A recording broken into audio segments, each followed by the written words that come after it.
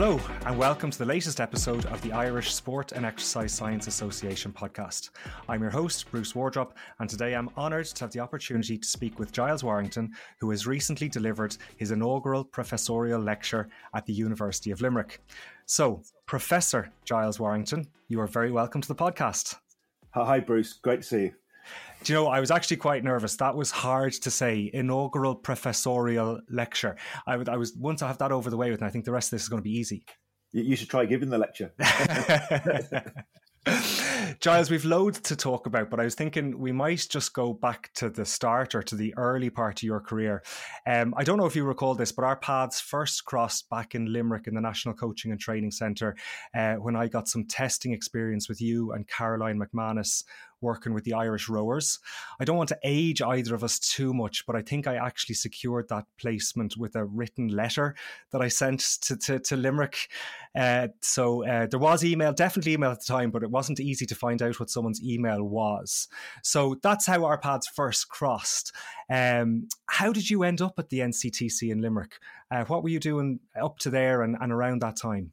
Well, it's a great story, and it's a kind of a convoluted one as well. So I actually started off in banking, believe it or not. My father was in international finance, and it seemed a logical way to go. So I worked at NatWest Bank on an accelerated management scheme for 3 years. As soon as I got in the door, I realised they absolutely hated it with a passion. And I thought to myself, God, this isn't going to work. And so what it did, it galvanised me to think about what is it I wanted to do. And I suppose I kept coming back to, well, what are my passions? What am I passionate about? And the word sport kept coming onto the piece of paper. And so I thought, well, what can I do in sport? Are there careers in sport? And as I researched more, I came across this thing called sport science. And I didn't really know what it was about. So I kind of investigated it a bit more. And I thought, this sounds really interesting. Now, remembering I grew up in the UK and I did no science O-levels or A-levels. So I have no science background whatsoever. So I thought, sounds interesting. So I applied as a mature student to a number of universities and eventually went to St Mary's University College, Strawberry Hill. And once I arrived there and I was learning science through the medium of sport, it just blew my mind. It just encapsulated me. And I realized, if you're learning something in a medium that you're passionate about, it's very easy, the learning. And so, long story short, I become an exercise physiologist, sport and exercise physiologist.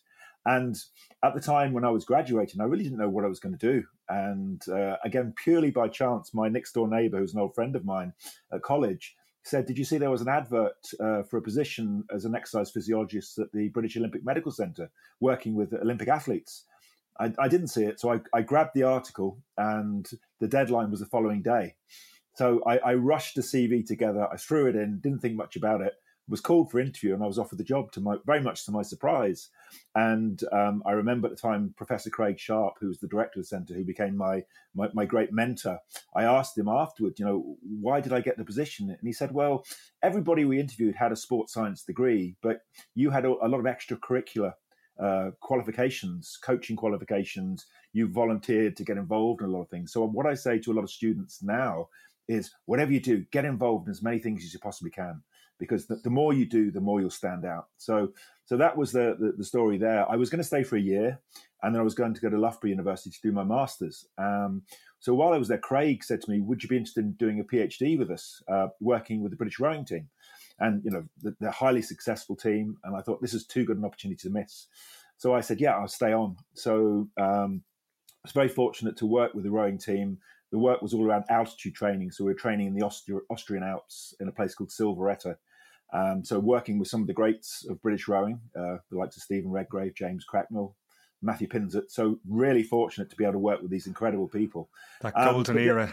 Absolutely. And then a job came up in Limerick, of all places, and it just looked really interesting and something slightly different. So again, I thought, let's have a look at this. So I was at the National Coaching Training Centre where you and I first met as a role as head of player athlete services. So it was very, very much coordinating and delivering the sports science support services. So I got that job thinking I'd maybe come for a couple of years, and 31 years later, I'm still in Ireland. And by pure coincidence, Craig Sharp, my mentor, was the inaugural professor of sport and exercise science in the University of Limerick.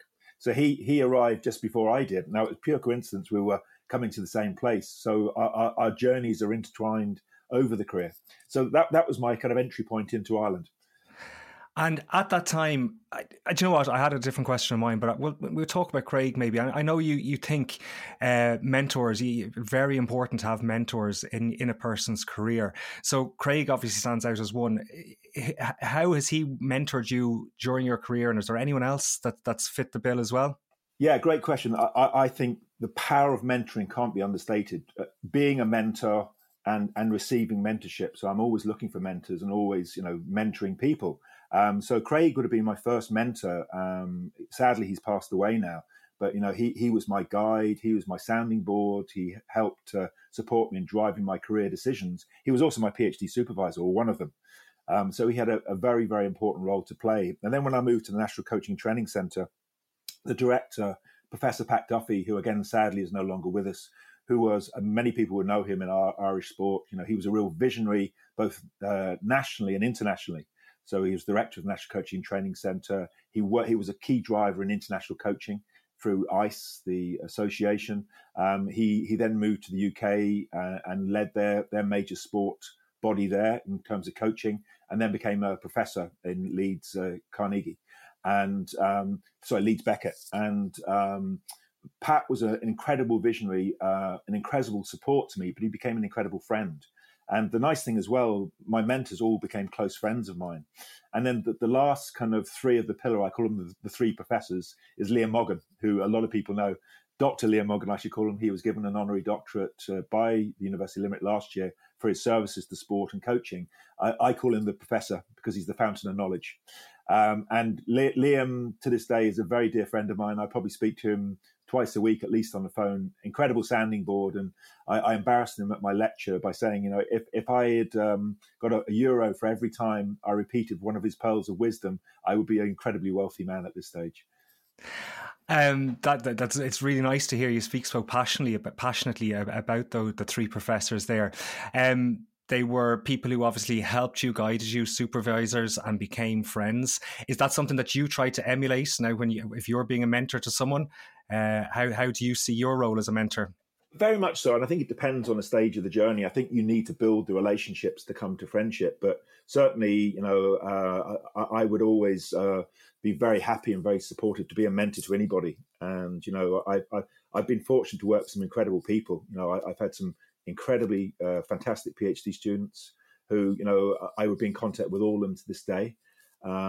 Colleagues as well. What was lovely for me is the provost of UL has set up a mentoring program within the university and has asked me to be the champion for our faculty of that. And I'm a very strong advocate.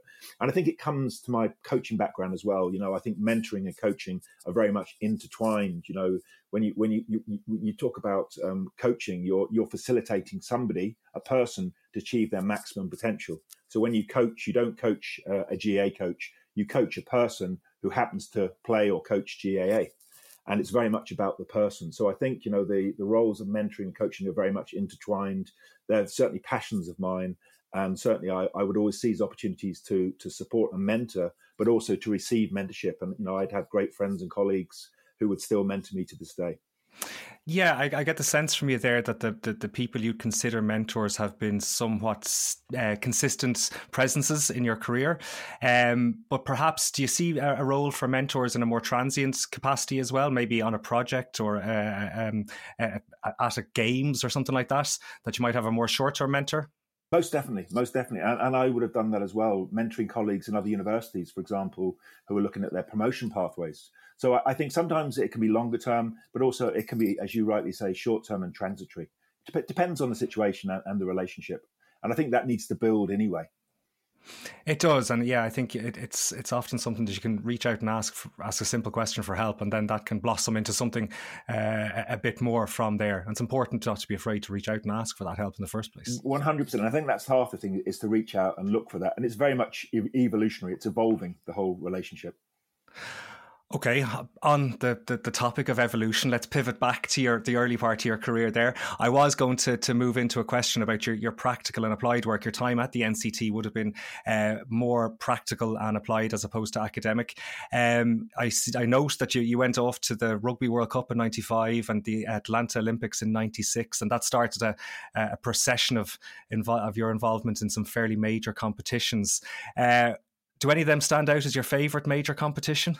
Well, there's a lot of them. I suppose the Rugby World Cup was special. So I was working at the National Coaching and Training Centre, and Noel Murphy was the chairman of the board. He was also the manager of the rugby team.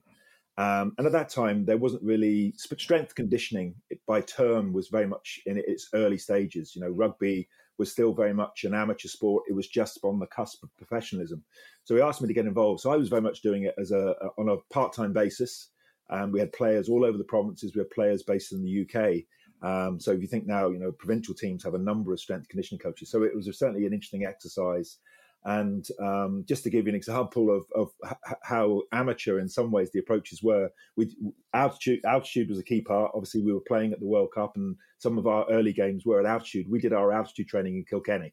So so that's where we stood, and getting to work with some great players. For example, Keith Wood, he was at my inaugural lecture. I've known Woody for a long time. Being part of that, working with them at that World Cup was very special. And obviously, Woody went to South Africa 2 years later as part of the iconic Lions team that won the series in South Africa. So that was special. And then obviously the Olympic Games. I've been very fortunate to be part of 6 Olympic Games. Initially, just working with athletes through the National Coaching and Training Centre, so in Atlanta and Sydney, and attending those games and providing sports science support to them. And then from Athens onwards, so Athens, Beijing, London, Rio, actually being formal part of the medical teams for the Olympic Council of Ireland, as it was at the time, and working. And very much a lot of my work was not only supporting athletes, but designing and implementing the preparation strategies. So if you think of going to Australia, obviously travel, fatigue, jet lag, time zone changes was a big part. And that's really where a lot of my interest in my later work in research on sleepers came about. So all of the games were very unique and special in different ways. But I suppose if you were to ask me which was the most memorable, I'd have to say it would be London, primarily because it was one that my daughters, Amy and Shona, were able to share with me. And normally, as you know, you've been involved in games work, Olympic, Paralympic. When you're there, you don't really get to see much because you're working. But that was one. It's not a holiday. Yeah, that was when I was determined to get some time. So they came over, and we got to go to some events together. They saw one of Katie Taylor's medal fights and met Katie Taylor as well. So it was lovely just to be able to share that with her. My roles changed as well a little bit. This evolution you talked about. So for London, really there was not huge potential preparation challenges. There were some. But clearly the role wouldn't have been the same as Beijing, where they were very significant. So I kind of felt I was going to be a tourist and just not go as part of the team and just enjoy the experience. But colleagues in the Olympic Council said, look, we need somebody to run the training camp. Is this something that you'd be interested in taking on? So I set up the training camp pre-games and brought all the people to work with me. And it was a great experience. It seemed to work very well based on the feedback from the athletes. So that was a great thing. And then they asked me to do the same in Rio, which was a whole different ballgame because, you're across the other side of the world, different language, huge country, not knowing where we were going to be, where we we're going to go. So I had to do a lot of desktop research and a lot of trips over to the area to find where the training camp would be. So it was nice to have a different role as well, to not only be a sports scientist as part of the team, but also managing the preparation camps. So that was something a bit different, but very, very great fun as well. So that leads nicely into one of my other questions then. So how has the service provision model changed as you've moved from one cycle to another? Initially, was it a physiologist doing physiology and a strength and conditioner doing strength and conditioning? Towards later games, how the service providers interacted with each other and with the athletes and did what they had to do? Yeah, I think great question, Bruce. I think, traditionally it's been multidisciplinary, where people are tending to work in isolation to a certain degree. And in a lot of situations, the challenge of the games, accreditation, athletes are working with service providers, but at the time of the games, they're probably not going to be working with the same people. So you're really having to look at that kind of transition and managing it. And I think what sports and exercise sciences has done, not only at Olympics, Paralympics, but a lot of competitions, is that we've moved very much from a multidisciplinary model, which is kind of siloed thinking, to what I would call a transdisciplinary model, where we're working together as a unit. It's much more innovative, problem solving, and kind of a lot more effective communication taking place. So it's looking at that more holistic approach rather than, when we look at multidiscipline, we tend to think of individual disciplines and how they work. So I think the approaches have taken a change. But also, if you look at now the number of graduates coming out of sports science programs, going back to 93, I think, when the first sport and exercise science course started in UL, that was one. We now have a large range of courses doing a variety of different kinds of programs. So we have a lot of high quality graduates coming through. So, the pool of quality service providers has grown tremendously. And I think that's fantastic. So I agree. And I think there's an opportunity for us in Ireland and maybe abroad, but to capitalise on the quality of the people that are coming through. And I've noted in recent years, or maybe over the last 5 to 10 years, there has been a real increase in the number of postgraduate opportunities that have integrated service provision with an academic research project. So can you tell us about your involvement in some of those projects or how they came about in the first place? Yeah, so I suppose a good one example for me would be kind of towards the end of my time at the National Coaching Training Centre.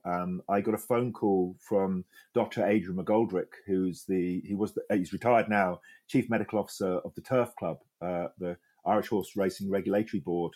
And he rang me about a well-known jockey who I can give them the name because he's broadcast this on the media himself and told the story, Johnny Murtagh.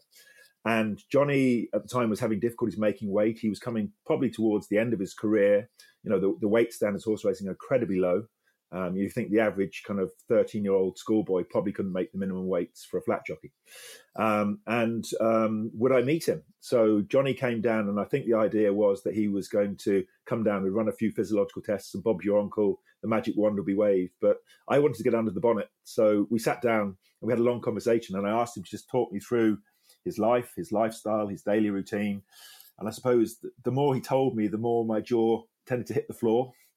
And, it was, the getting up early, riding out horses, having to go to races, having to abstain from fluid intake, nutritional intake for long periods of time. And this was shocking. So I remember asking him one question. I said, so when do you hydrate?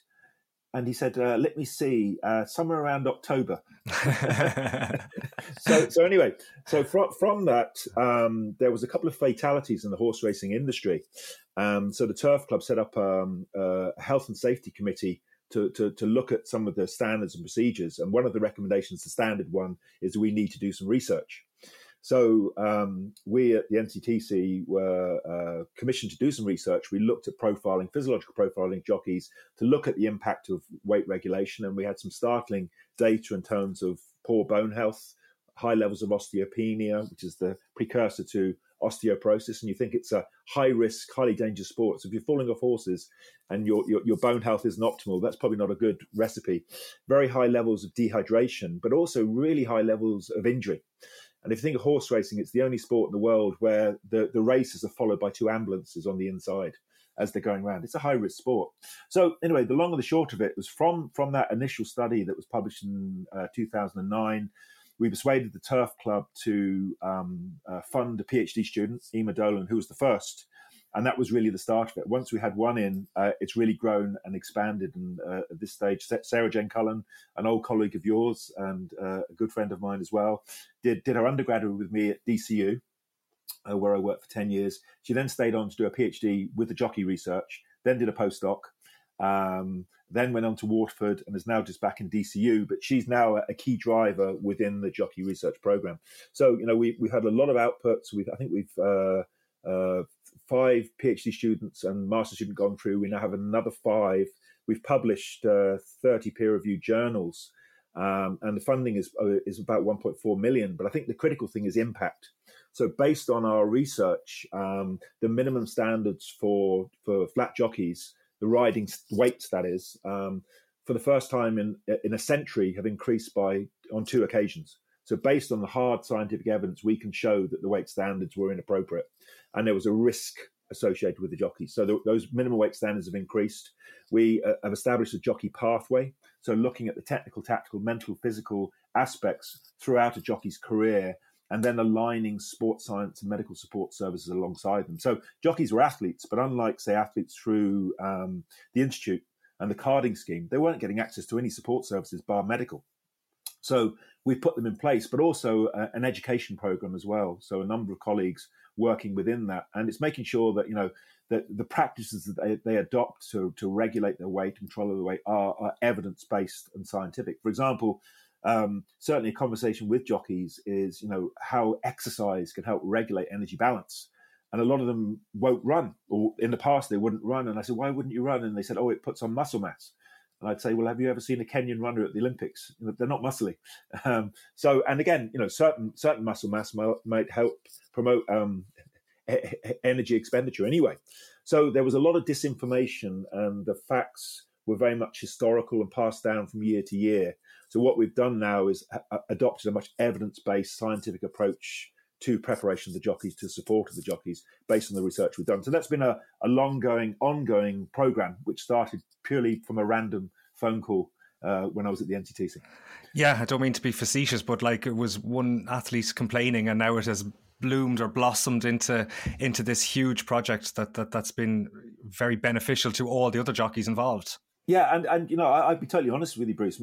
I've had a lot of luck in my career. But I think you seize the opportunities. I think Sanaka said, luck is when preparation meets opportunity. So, you have to ride your luck and take those opportunities. So, yeah, I have been fortunate and very lucky. Yeah, I agree. I think I've had a certain amount of luck. I think some of it comes back to that time that I put in down at the NCTC with you, because I tell my own students that, I volunteered and I chased that down until I got it. But that put me in front of you and a few other people, and I treated it like it was a very important job. It was very important to me at the time, but that led on to a recommendation for something else, and it snowballed into a career for me. So I think it is really, really important that a little bit of a luck aligns, but that you're taking advantage of the opportunities. Yeah, but I think what I'd say to you, and you would have stood out at the time, people who put themselves forwards, are volunteering, persevere, and they're looking to learn all of it. They're the ones that stand out, and I see them even in UL to this day. You can see the students that stand out, the ones that want to volunteer, go the extra yard, get involved in everything. If there's even if it's not being paid, you are being paid, it's fantastic. But just getting more experience, and I remember that distinctly with you at those great times in the NCTC. There were busy times, and really great work going on there, and having people like you around was tremendous. And I've watched your career develop as well over time, and that's come from you being prepared to go that extra yard and get involved. Well, it's something I try to instill in any of the students that show an interest. I try to let them know that that's how I've done it, and that's how others like you have done it in the past. So it's the way to go. Yeah, absolutely. Well, we've talked about a lot of successes there. I've also heard you say that people need to learn from their disappointments, but they need to fail fast. What does that mean to you? Yeah, great question. I think, if you look at athletic performance, there's so many countless examples of athletes who have maybe had a major disappointment, but they've learned from that experience, adapted their preparation strategies to go on and achieve great success. One example I would give, and again, he at the time recounted the story, would have been Darren Sutherland, the boxer, who sadly is no longer with us. I can remember in the preparation time, I would work closely because he was a student at DCU when I was working there. He was preparing for the Beijing Olympics, and one of the main qualifiers was the World Championships in Chicago. And I think at the time, he almost thought he could walk off the plane. He was going to win his category, and Bob's your uncle. He got beaten in the early rounds. And, we did, working with, the high performance team, Gary Keegan, Billy Walsh, there was a review done in terms of, what went on. And there were clearly things he needed to change. How he managed his weight was a big thing. And so he had a 6-week period before the final qualifier, the last hurrah, which was in Athens. And so, failing fast was a big part. What went well? What do we need to improve on? What kind of strategies do we need to put in place? And what was very evident is that going into the Athens, his weight was on the button. He was relaxed. It wasn't a stress for him. It meant he could eat. He could just prepare optimally. Long story short, he went on to win his category there. He was voted boxer of the tournament and then went on to Beijing and to win his bronze medal. So that would be one great example. But I think there's countless examples in sport where an underperformance occurs, to reflect on it, to review, to refine, adapt your strategy, and then go on and come better. That kind of what I call the bounce back ability factor. But I think it's you've got to learn though from that. You don't just keep doing the same thing over and over again. You look and say, okay, this isn't working. What can we change? What can we tweak? And remember the thing I always think about at the highest level in sport, we're talking about this 0.5%. What I often say to athletes, it's easier to improve 5 things by 0.5% than 1 thing by 2.5%. So it's around that attention to detail, at the highest level. I'm just thinking while you're talking there, is there a mindset thing there as well with the athlete? So not every athlete is going to instantly want to own a failure and review and plan. So in your role as the service provider or whatever role you have with that athlete, it comes back to the mentoring thing again, where you might have to create the right culture for the athlete to buy in and own that responsibility, review and grow from it. Yeah, it's a great point. And I think it's that culture, that culture has to be evolving. It can't be forced. And, again, it's probably a cliche, but it's been very much process rather than outcome orientated. And this idea of everyday excellence. So everyday excellence is a mindset and a journey. If you focus on those, the success will take care of itself.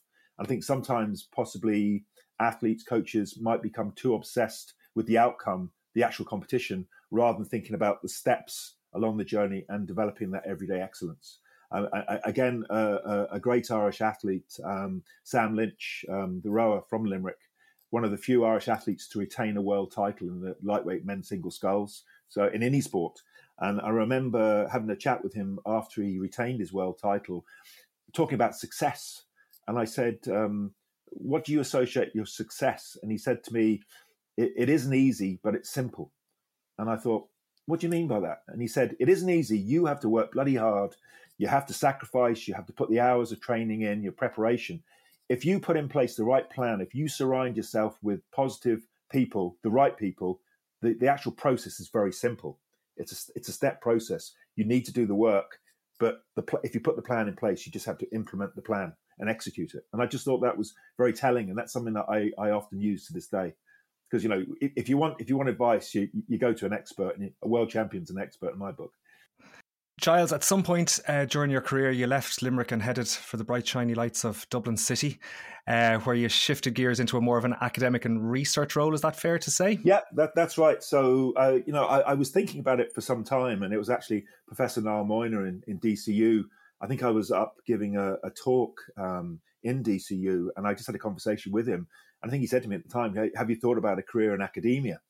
And I said, well, it's something I've been thinking about. And then by chance, an opportunity came up, and a post was advertised in DCU. So I jumped at it, and I had 10 fantastic years there in DCU. Very happy there. Great team working up there in the School of Health and Human Performance. And then an opportunity came to come back to Limerick, I suppose is the way. I always lived in this area in North Tipperary, even though I was working in Dublin. It was a lot of commuting. So when I came back to UL, I kind of looked at it as coming home. And so I came back as a senior lecturer in the Department of Physical Education and Sports Sciences in 2015, and then took over as head of department in 2017, and just finished my 6-year term last week, in fact. Relief. Absolutely, yes. But again, I'm again blessed with a fantastic department, some incredible people, brilliant academics, superb researchers. We have some great programs and really excellent undergraduate, postgraduate students. So, it was a real pleasure to work in that department, but also to lead it. So it's very easy when you've got the right people around you to lead something like that. So across the time in your academic posts, did you find that the work that you were doing, the research you were doing, did that change your approach as a service provider? Because you were still continuing to work as a service provider at the same time. Did the academics and research change what you were doing when you were working with athletes? Yeah, I think very much so. I think probably, I took a much more of an evidence-based approach. I although I'm an academic, I call myself a PracAdemic, practical academic. I'll always keep that. And that was actually the title of my lecture, was around that practitioner to PracAdemic. So I think very much so. So a lot of my research has very much been applied. So the jockey research, some of the work we've done on sleep, on performance monitoring, etc., has been very much applied. So it's having those key take-homes and take-home messages. So I think very much myself as a practitioner improved when I went into academia, because I was adopting much more of a scientific, evidence-based approach to what I do. So there is evidence-based practice, but sometimes there's a gap. So there is practice-based evidence as well, the experience of what we do, and you know that yourself. We learn from our experience, from mistakes we've made. Well, I've certainly made over my career, and you improve on that. So I think it's a bit of both, but I certainly think that moving into academia gave me the time to not only conduct applied research, but actually immerse myself more in, what are the current practices and trends and patterns coming in the literature. Do you think that's something we do well in Ireland, that we're starting to get our sports science provision, service provision, and the academic research side of it more aligned and more ingrained? Is that how you see the future of us going? I think so, and I think some great initiatives.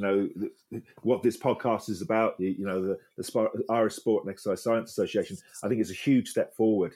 So important to have this. So I commend everybody involved in that, because sports and exercise science has really grown in the country. I mentioned about the number of courses, the number of graduates, and it's important that we have a professional representative body for that.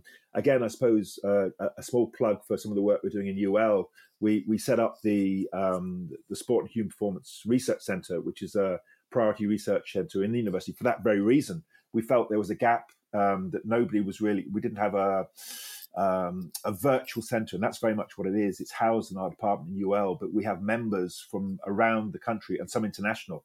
And the way we look at it is very much an opportunity for people to collaborate, to come together, maybe work together, maybe where they hadn't done before, apply for grants. So it's almost like a think tank, an opportunity to come together. So I think having initiatives like that are very important. And there are others that I could mention, but having those are very important, because, sport science, sport and exercise science has really grown and evolved. And I think it's grown exponentially in Ireland since those kind of initial days in the early 90s. And I think it's important we have these structures and bodies in place to really enhance it further.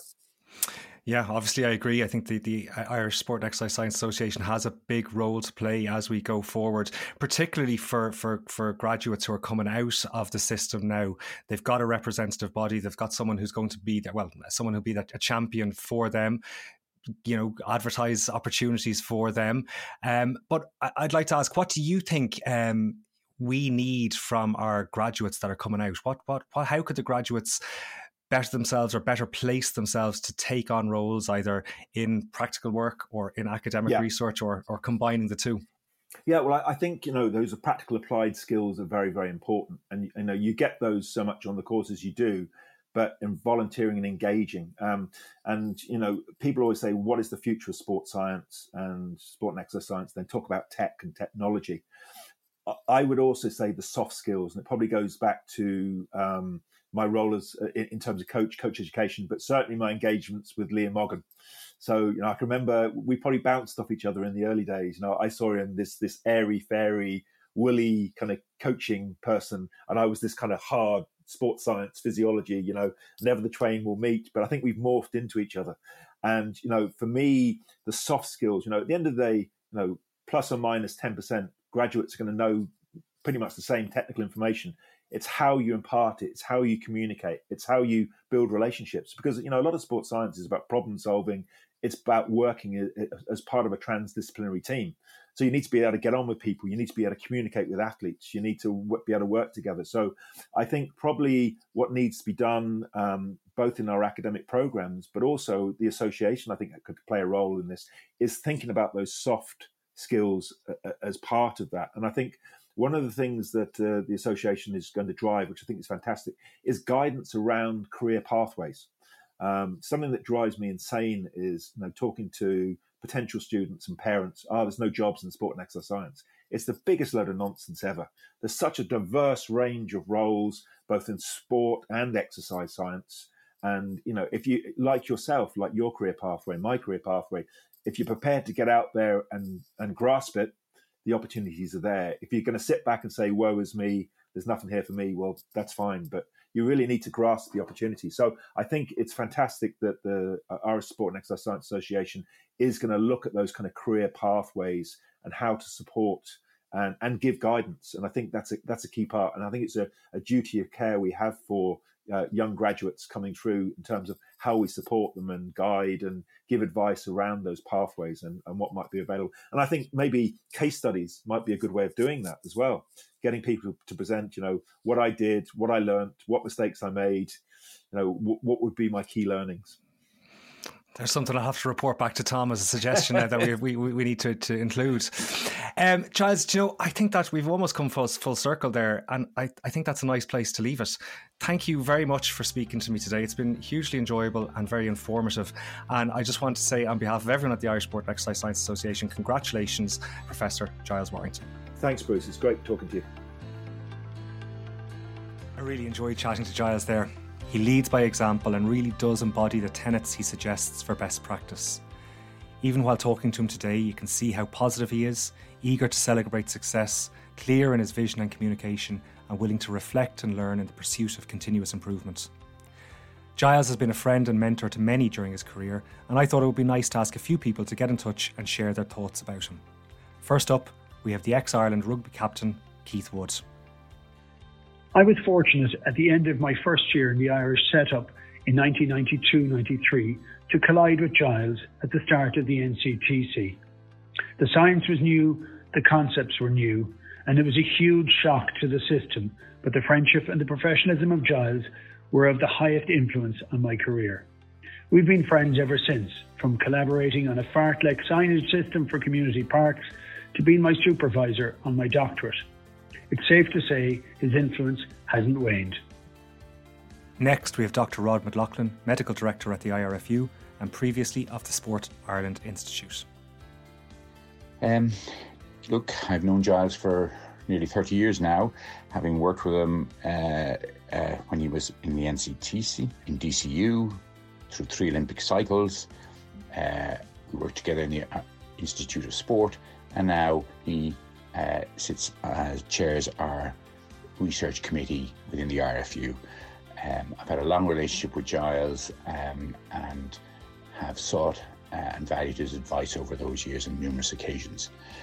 One of my memories of Giles was when we were in Beijing at the Olympics, and myself and Martin Burke and Giles went to the markets. Giles was very fixed on it. He wanted a watch of a certain brand in black. It was everywhere in green.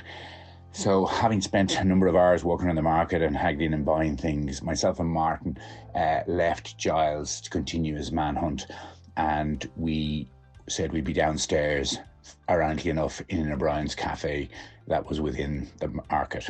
As we were sitting down, relaxing and enjoying our coffee, Giles came down, proud as punch, and held out in front of him this watch, holding it out in front of him by the strap and with the face facing towards us and away from himself. And as he did it, he was proud as punch, saying, "Look, lads, I got it, I found it." And he started tapping the face with his finger. And as he did that, he didn't realise that all the hands had dropped under gravity down, pointing towards the number 6, to which myself and Martin just cracked up laughing. He suddenly realised what had happened, and not to be outdone, he went straight back up, and 10 minutes later arrived with a better working watch in black. I suppose that story, while it was extremely funny at the time, also epitomises Giles' perseverance and dedication to anything he takes on. And it's something I've seen in him numerous times. While you could also argue that it doesn't support an attention to detail by him, I can assure you he has been very attentive to detail in many things that I've engaged with him. I wish him well in his new role. It couldn't happen to a nicer guy. I genuinely mean that. I've always valued his thoughts and his opinions, and I and the IRFU will continue to seek his expertise and advice for, I hope, many years to come. Dr. Frank Nugent was one of Giles' PhD students and is now an associate professor working alongside Giles in UL. My name is Frank Nugent. I'm a lecturer in the PES department in UL. I've known Giles for 13 years now. However, my first memory of Giles is well over 20 years ago. At the time, Giles was writing articles for a newspaper, and my mother actually gave me one of the articles, and it was on sports science, a tug of war. You know, it's probably no surprise now when I look back on it that, you know, Giles was writing these articles because his interest in sport has always been enormous, and particularly in a wide variety of sports. And I think we really seen that, you know, at the attendance of his inaugural lecture last week. You know, there was so many people from across Irish sport that Giles had practiced with, that he had taught or that he mentored. I think the teaching and mentorship side of his career has made an enormous contribution to Irish sport, particularly the mentorship side, because mentorship is often something that's done away from the limelight. It's you know, it's the emails, it's the phone calls, it's the texts, it's the coffees, where you're trying to guide someone and help them. And you know, if I was to kind of sum up the type of character he is, I often think that for anyone that's watched Harry Potter, I think Albus Dumbledore is a good comparison. Giles is probably has a little bit less hair than Albus, but I think, you know, his contribution to Irish sport can be compared in that with regards to his teaching, his mentoring, his work as a practitioner over the years. I'd just like to say congratulations to him on his inaugural lecture and best wishes with the rest of his career. Professor Sharon Madigan is a long-time friend and colleague of Giles. Sharon left me an 8-minute message about Giles, which you'll be glad to know I was able to trim down a bit. So Bruce asked me, would I reflect on any stories or any scenarios that kind of comes to mind. And there's one particular one that comes to mind, which goes back to the London Olympics. And I'm going to try and avoid bad language, which would have been yours, I might add, and naming any names as well in the particular piece. So Bruce, you might have to get your editing skills going. So in London, the Irish camp was based in Lensbury, which was near Teddington, and also very close to St Mary's University, which is Giles' alma mater. On one particular day, Giles was invited up to some kind of event at St Mary's. I think it was maybe some kind of presentation or something like that. Something very fancy anyway, because he had to get all dolled up for it. So Giles said, Sharon, I need you to take the keys off everywhere, and you need to just make sure that everything's locked down effectively. And because we were very close in terms of London, we had brought a significant amount of kit and equipment and stuff over, and the kit was lovely kit.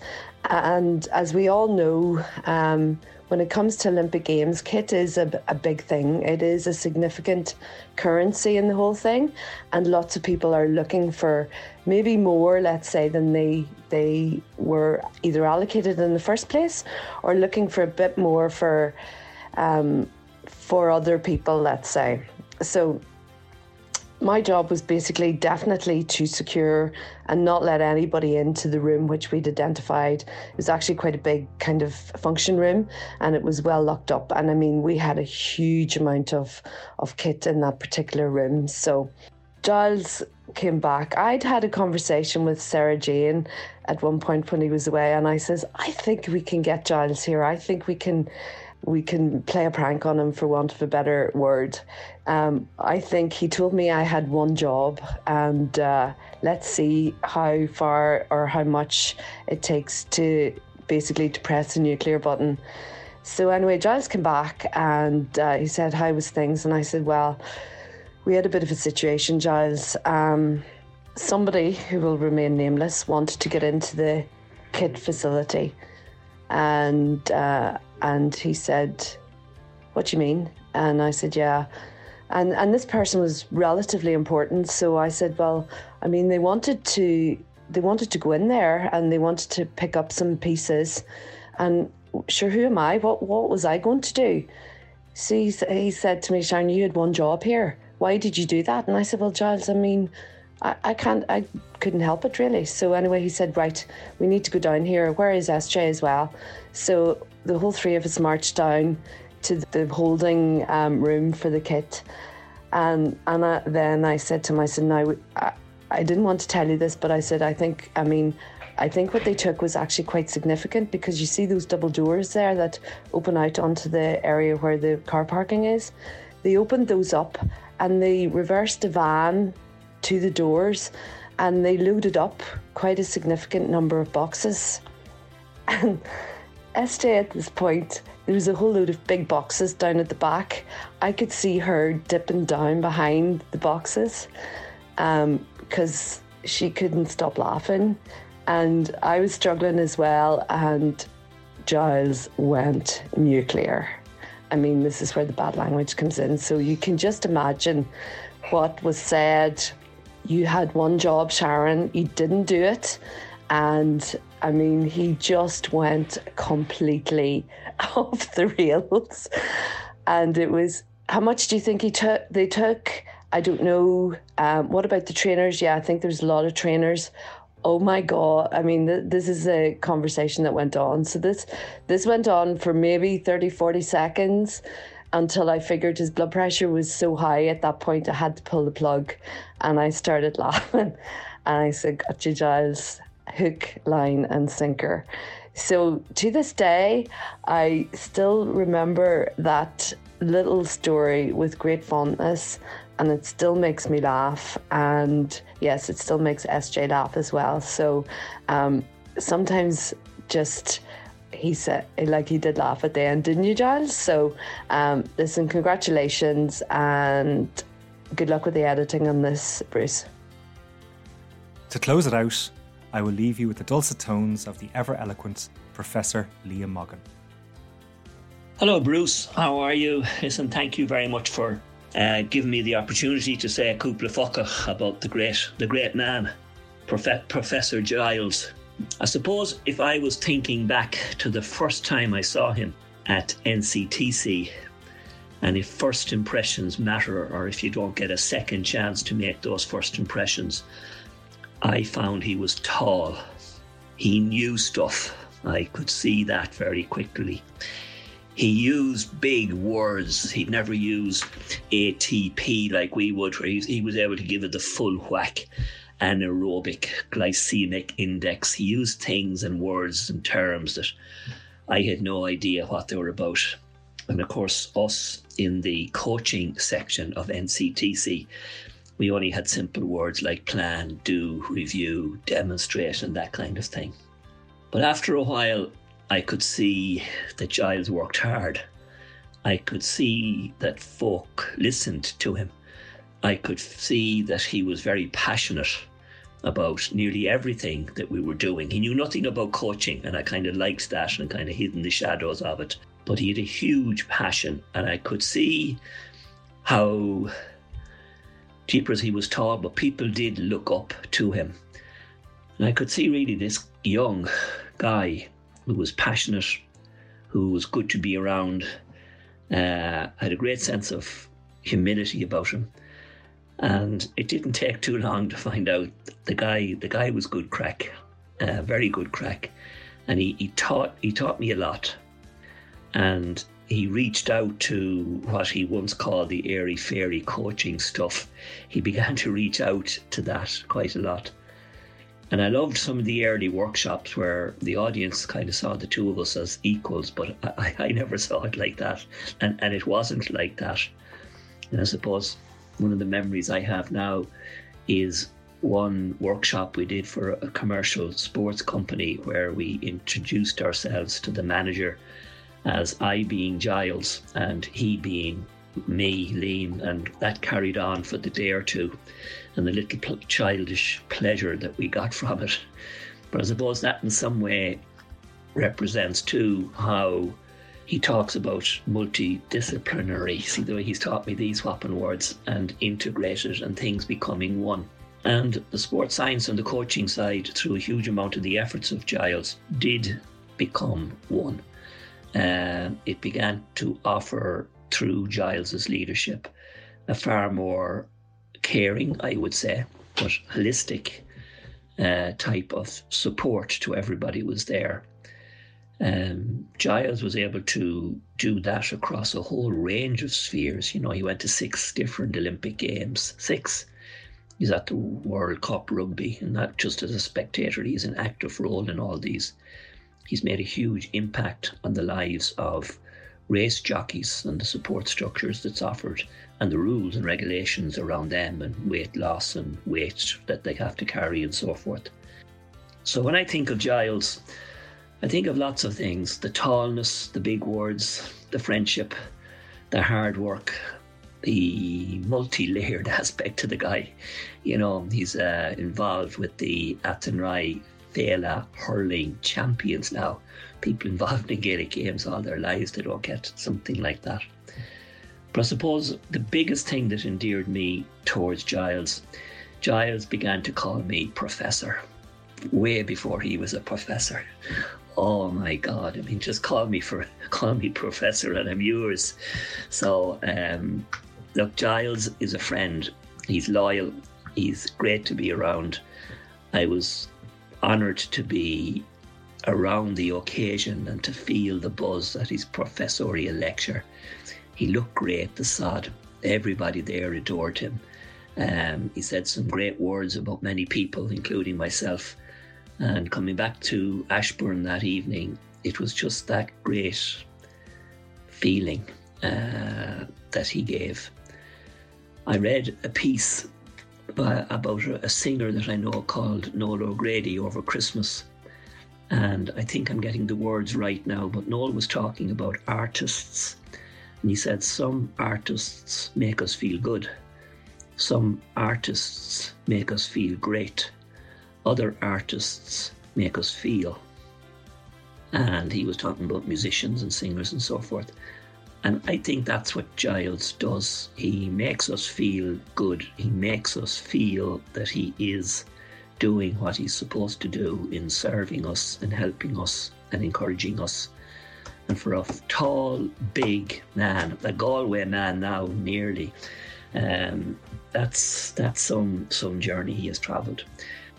I'm delighted he's been acknowledged in so many ways, and I wish the tall boy or the tall professor the very, very best of luck.